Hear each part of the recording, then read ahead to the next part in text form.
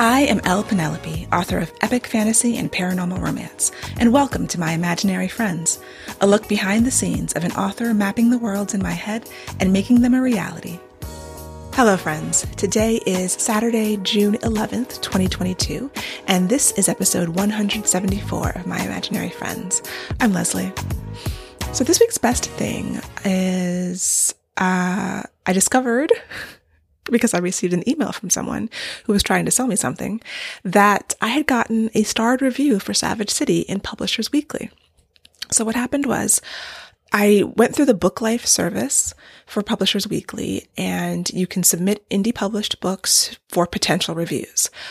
I'd done that with Song of Blood and Stone, which when it was self-published also got a starred review way back in the day. So I was like, oh, my first self-published novel in years. And I did this back in December. As soon as I had a finished version, which was, 3 months before release date, I submitted it. I heard back a few weeks ago that they had accepted it to be reviewed, but I'd forgotten, because this happened to me before, that they don't actually tell you when it's published. So the good thing about having a publicist is that they will tell you when things happen. And I do have Awario. I use a service that searches for my name and the name of my books online, and I get messages every day about when people are mentioning it. But it came right on the heels of the Monsters Readify Publishers Weekly review. And so I think that maybe it was there, but I kept seeing all these alerts, and I was like, oh, they keep alerting me over and over again about that book. Maybe some of them were actually for Savage City and I missed it because they came out about the same time. So the way I did find out was that two different people emailed me. One person, like I said, was trying to sell me, I think they were both trying to sell me something, but it was like the beginning of the email, the part that I see on the phone, the preview. I read your starred review of Savage City, and I'm like, Savage City? You mean the Monsters Readify? And then I looked and I'm like, oh, so then I searched for it and I found it. And the really cool thing was that both of them starred reviews are on the same page. So I went to the page for Savage City, and there was one review under it. And then the third one was Monsters. And so I was like, I've got 2 starred reviews for 2 books on the same page. And so I immediately did a screenshot and tweeted it. And I was just really flabbergasted. I was a little nervous about the Savage City review because I love that book. But the review average on Goodreads is not as high as I would have liked for it to be. And I had some friends kind of look through the reviews as I'm working on book 2 and working on trying to market more book 1, Savage City, to see if I can pull things out. And as I was doing the branding exercise, I was looking for things that people were saying. And, obviously there's criticism. It's not a perfect book, but I just really liked it. So I was like, oh, when I got the email that they were going to be reviewing it, I was like, oh, they probably won't like it. I probably won't be able to do anything with that. But whoever reviewed it did like it and really got what I was trying to do. And that's always the best thing. Like when someone reviews it and is like, yes, one of the lines was, forces readers to reevaluate the dichotomy of hero and villain. And that is exactly what I was trying to do. I was trying to really interrogate that. We have a villain, but he's a complicated villain in Savage City. And, he loves his daughter. This is the King Lyle. And he's very, gentle and tender with her and genuinely wants the best for her. And, there's so much love in every part of that relationship, but he is a tyrant. And so also talking about mixing the high fantasy elements with the urban post-apocalyptic elements, which, and from a marketing perspective is very difficult to do because people are seeing this as fantasy romance. I was trying to market it as paranormal, and maybe it's not quite that. It makes it more difficult when you're kind of mashing up genres to clearly market it. But it is interesting to me as a writer and as a reader. So that was really amazing to see that and surprising. So there are other things. This is actually a really busy week. Other great things happened, but it's one of those things where I can't talk to you about them yet. And I hate it when people are like, oh, I've got great news, but I can't tell you. Like that's a pet peeve. And I don't want to do that. So I'd rather just not mention it. But in a podcast where I try to be transparent and tell you everything that's happening, I try to tell you as much as possible, but they're just things that, I can't. But hopefully they will come out soon and I will be able to talk and we can celebrate together. Writing update. I have almost 32,000 words in my draft of the Black Towns book. I'm at the middle. I've finally gotten to my fantastical world And I was really looking forward to that because I felt like the second half of the book is much more smooth. I know what happens more than I did in the first half. And, the pace picks up. We get into more of a traditional fantasy adventure finally. And then I had to write the fantasy world, and I realized I have not world builded like at all.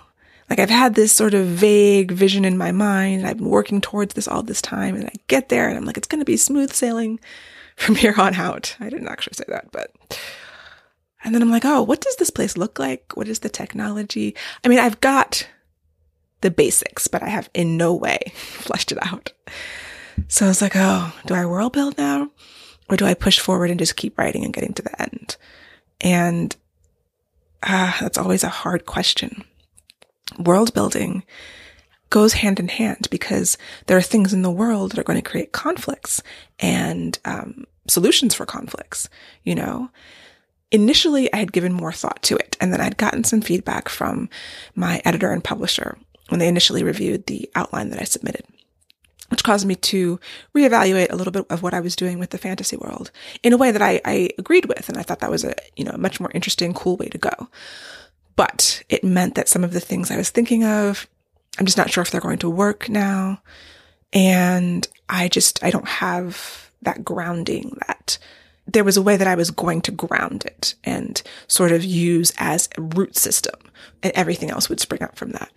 And not having that grounding, I'm much more free to do anything. But at the same time, I need the boxes.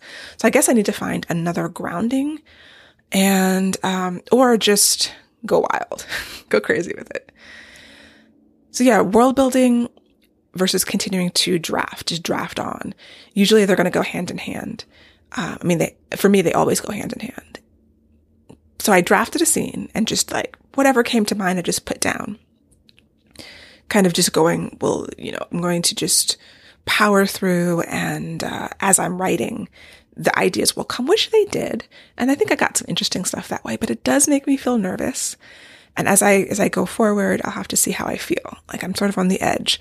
I didn't actually write as much as I wanted to yesterday because I had hit this point and I had written like 500 words and finished a scene from the day before. And I did some planning and I did some reorganizing, and I have the outline for the next several scenes. But I'm still feeling a little bit wary about stopping to world build versus pushing forward.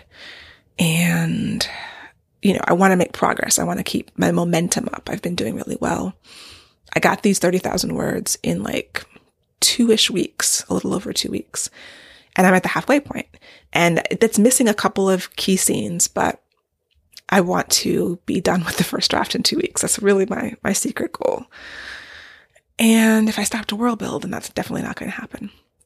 But I have to do with the world building at some point, either now or later. But like I said, it could affect things. It could change some trajectories. It could inform the characters and how they approach things and just the mechanics of what they're doing. So it is the eternal question. World build now or world build later? And it's one that I don't have an answer for yet. I will have to take it day by day like I've been doing this entire book and see. I'm having some resistance right now. And I have to just evaluate, just sit with it. I think, sit at the desk and try to do another scene and see what comes out and see if the resistance continues and if it feels better to stop and make some decisions or not. For those of you keeping track of the number of POVs in this book, it's back up. So I had cut out, or I had considered cutting, or rather I hadn't written, so I figured I was going to cut the male love interest's POV. And then I was like, I could do a couple. Like, it's not going to be, definitely not 50-50, not 70-30, but I could slip in a few because they would still be really helpful. And so I tried it and it felt so good. I was like, ooh, I have the voice. It came to me. His conflict was there. Checking in with him and his POV made a lot of sense. So then, and that was way far into the book. So I was like, even if I only have a few, I need to intersperse them. So is there a way to bring him in earlier? And I drafted a scene like that, and it's very rough, but I think it would work. And so, yeah, I'm going to have at least 4 or 5 of his POV sprinkled throughout. Now, my main character, my heroine, is first person. he came out third person, which I think is okay. And then I have this other more like fantasy character who is also first person, but she's present tense. And I tend to do that. I'd like to switch up because it helps with the voice. It should be motivated though. Like, don't do it just to do it. Like, have 3 POVs from 3 perspectives and 3 tenses I mean, if it works, but not just to have it for the sake of having it. But, you know, this fantasy character is first person present because she is like in the moment, you know, like she is very magical and a little bit more mysterious. And so that just felt right from that POV. I did my heroine first person past because, like I've talked about before, you know, when you're doing that, you have to figure out who they're telling the story to. So as a narrative device, which is not like on the page, but it's that I envision her older relaying the story. So she's thinking about the past. And then for Daniel, my male love interest, it just came out in third person. I'm open to it being first person past and just labeling it and, you know, and trying to think of what is his voice going to be like? How is it going to be unique? How are you going to really be able to differentiate these 3 POVs? I just started in third and it felt good. Now, I do have a question still about whether I'm going to label the POVs at the head of each scene. So in most times when I'm, you know, if I have a book where it's dual first person, like Savage City or the Angel books, I start off each chapter with who is the narrator, you know, whether it is Talia or Ryan or whoever. And that's normally what I would do. Now in Earthsinger, they're all third person, so I didn't need to do that. I just tried to make sure at the very beginning you knew whose perspective you were in, whose head you were in, by what was happening and whether someone says their name or just, you know who's where and what they're doing. With this, I am a little hesitant to label the POVs. I think that when it switches, I'm hoping it will be obvious between, you know, Jane's first person past, this magical character's first person present, and then Daniel's third person past. The easiest thing to do would be to label them, but I'm just having some resistance about that. And I can't exactly tell you why. I just think that it would be stronger to not and just rely on the text itself to orient the reader. Now we'll see what feedback I get if that's, you know, something that my editor has something to say about, or if there's any, you know, beta readers or whatever. If I have time for beta readers. So yeah, those are just some of the things I've been thinking about this week as I've been working through the book and just trying to move forward and get it done. I'm still in a good place, even with the questions that have come up, because I know there are always going to be difficulties. I mean, writing is hard. It doesn't stop being hard, ever, I don't think. So it's always something you're going to have to think about and evaluate and figure out what's right for the story and the style. Speaking of multiple POVs, I'm giving a workshop, a masterclass on writing multiple POVs. It's for VirtuousCon, which is an online independent art and sci-fi and fantasy convention. And they usually have, you know, regular cons, but this summer they're doing this masterclass series. And so it's going to be July 24th, 2022. If you would like to sign up, it's virtuouscon.com, and I will put a link in the show notes. And it would be great to have you there if you are interested in taking that class. In other publishing things, I had a great meeting with the marketing and publicity folks at Orbit/Red Hook Books, the publisher for Monsters We Defy, and just hearing what's in the works, what's happening. I'm really excited. You know, we're 2 months out. We're just, 2 days as I record this past exactly 2 months. The book comes out August 9th. And there's going to be an in-person launch event in Silver Spring, Maryland. I just updated my events page on my website. I don't know if I have all of the details yet, but that's the date. It's going to be a limited, since it's in person and for like COVID protocols, a limited number of people. It's going to be ticketed, but that stuff is not available yet. So just stay tuned, make sure you're in the newsletter. And then there's going to be at least one online event with Sista Sci-Fi, which is an independent bookstore in Philadelphia. And that's going to be an Instagram Live. So things are coming together, posts and interviews and things I'm going to have to write and promote and do and graphics to make and all of that. I focus on the graphics. I do need to finish the swag design for the pre-orders and actually put up the pre-order campaign, because we have, you can get signed, personalized books from Loyalty Books, which is the places that we're going to do the in-person launch event. And that's on the website. I will link to that too. And then also just a regular, if you're not going to buy the signed book, regular pre-order campaign. So yes, I want to have some of that stuff for ApollyCon, which is the end of July. Even though the book won't be out officially yet, I will hopefully have my author copies and might do a few giveaways at ApollyCon or around then. So we'll see. But yeah, lots of stuff happening. It's a little bit overwhelming. And I have a long to-do list that keeps getting longer, of course. Like I was telling my mastermind folks, I haven't even done my taxes. We got an extension on our taxes this year. And they were like, oh, get them in as soon as possible because there's, fees and things. And every week it's on my to-do list. Like I just have to gather. I'm the one in the household who gathers all of the stuff and makes the spreadsheets and fills out the form for the accountant. And I used to just do the taxes, but it got too complicated because we have me and my husband, multiple LLCs and things like that. So I just have to gather it, put it together. And I have not done that yet. And it's on my list and it's June. So I'm hoping sometime soon to have just the brain space and the mental energy. I hate doing it every year. I hate doing it. And it's not that hard in just a few hours, but it's one of those things where it's like, oh, we have an accountant, but I still have to prepare everything for them. So anyway, I will stop whining. My to-do list, always so long. So my goals for the coming week, continue writing. I would love to get like 15,000 words this week. It's possible because I did it last week, but we'll see. And yeah, Beastly Kingdom. Have to start working on that. No work happened again this week, which I really wanted to work on it this week, but it will get done. It's in my mind, going through the exercise of writing synopsis for the cover designer 2 weeks ago. It's there. It's germinating. And I think that's what I needed to have happen. Like sometimes things sit in the back of your mind and you have to allow them to grow.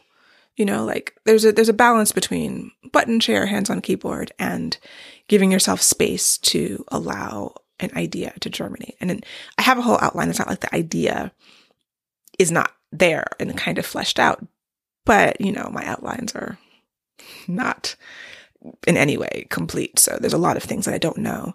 And when I had started drafting a few months ago, I left that knowing that there was something I didn't know. There was a lot I didn't know. So in some ways, getting the Start review was for Savage City. It was validating of that story and that book and, how much I love it, but it's also pressure for the next one because I do think that was great. And I want the second one to be, as good or better. I feel like in my series, I keep pushing the envelope. I honestly believe that every book in Earth Chronicles, the next book was better than the last. And Requiem is my favorite. And, it's the one the fewest people have read because it's the nature of series, but I think it's my best writing. And I think that I'm trying to get better with every book. So, but this stuff takes time and I need to give myself time and I need to stop procrastinating and blah, blah, blah, blah. So, Beastly Kingdom, I have to prioritize it. And that is totally on me. And my energy level is back to what I would call normal. So take advantage of that because, you never know. Being sick puts it in perspective that, I really can't waste the times when I do have a lot of energy and I could add more to my plate. I am always worried about burnout and adding too much and, that sort of cycle. But I know right now where I am, I'm not working as much as I could be. And for me to get these books done, both of these books done, that needs to change. So just about kicking myself in gear and tightening up my organization system. Like I haven't done anything with my planner in weeks. Haven't even opened it. It's right now, my planner is turned to May 25th. So that lets you know. And it's blank. That day was blank. I think the 24th was the last day I wrote anything on it. Actually, May 20th is the last day I wrote anything in my planner. So yeah, you can see I've switched a lot to ClickUp. I've been doing really well with my online system and that's been super helpful. And it's kind of like the planner I use, the paper planner is a redundancy to my online system just to help me remember everything and have it in multiple places. And that helps me, just organize and make sure I'm not forgetting things. But doing the bare minimum and having a strong system that is the bare minimum for those times when I'm not going to be in my planner has been helping me get things done. Like everything that needs to get done gets done on the day it has to get done. It's just the other stuff that has less concrete deadlines and is more long-term that I'm having trouble with. So I'm giving myself grace, but I also need to kick myself in the pants and get more done. So yes, I'm supposed to be talking about goals, and those are the goals.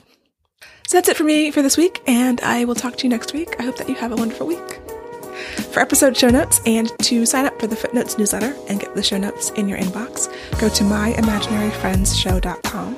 Subscribe wherever you get your podcasts and watch the video episodes on YouTube. You can email me at podcast@lpenelope.com, and I would really appreciate a rating or review to help support the show.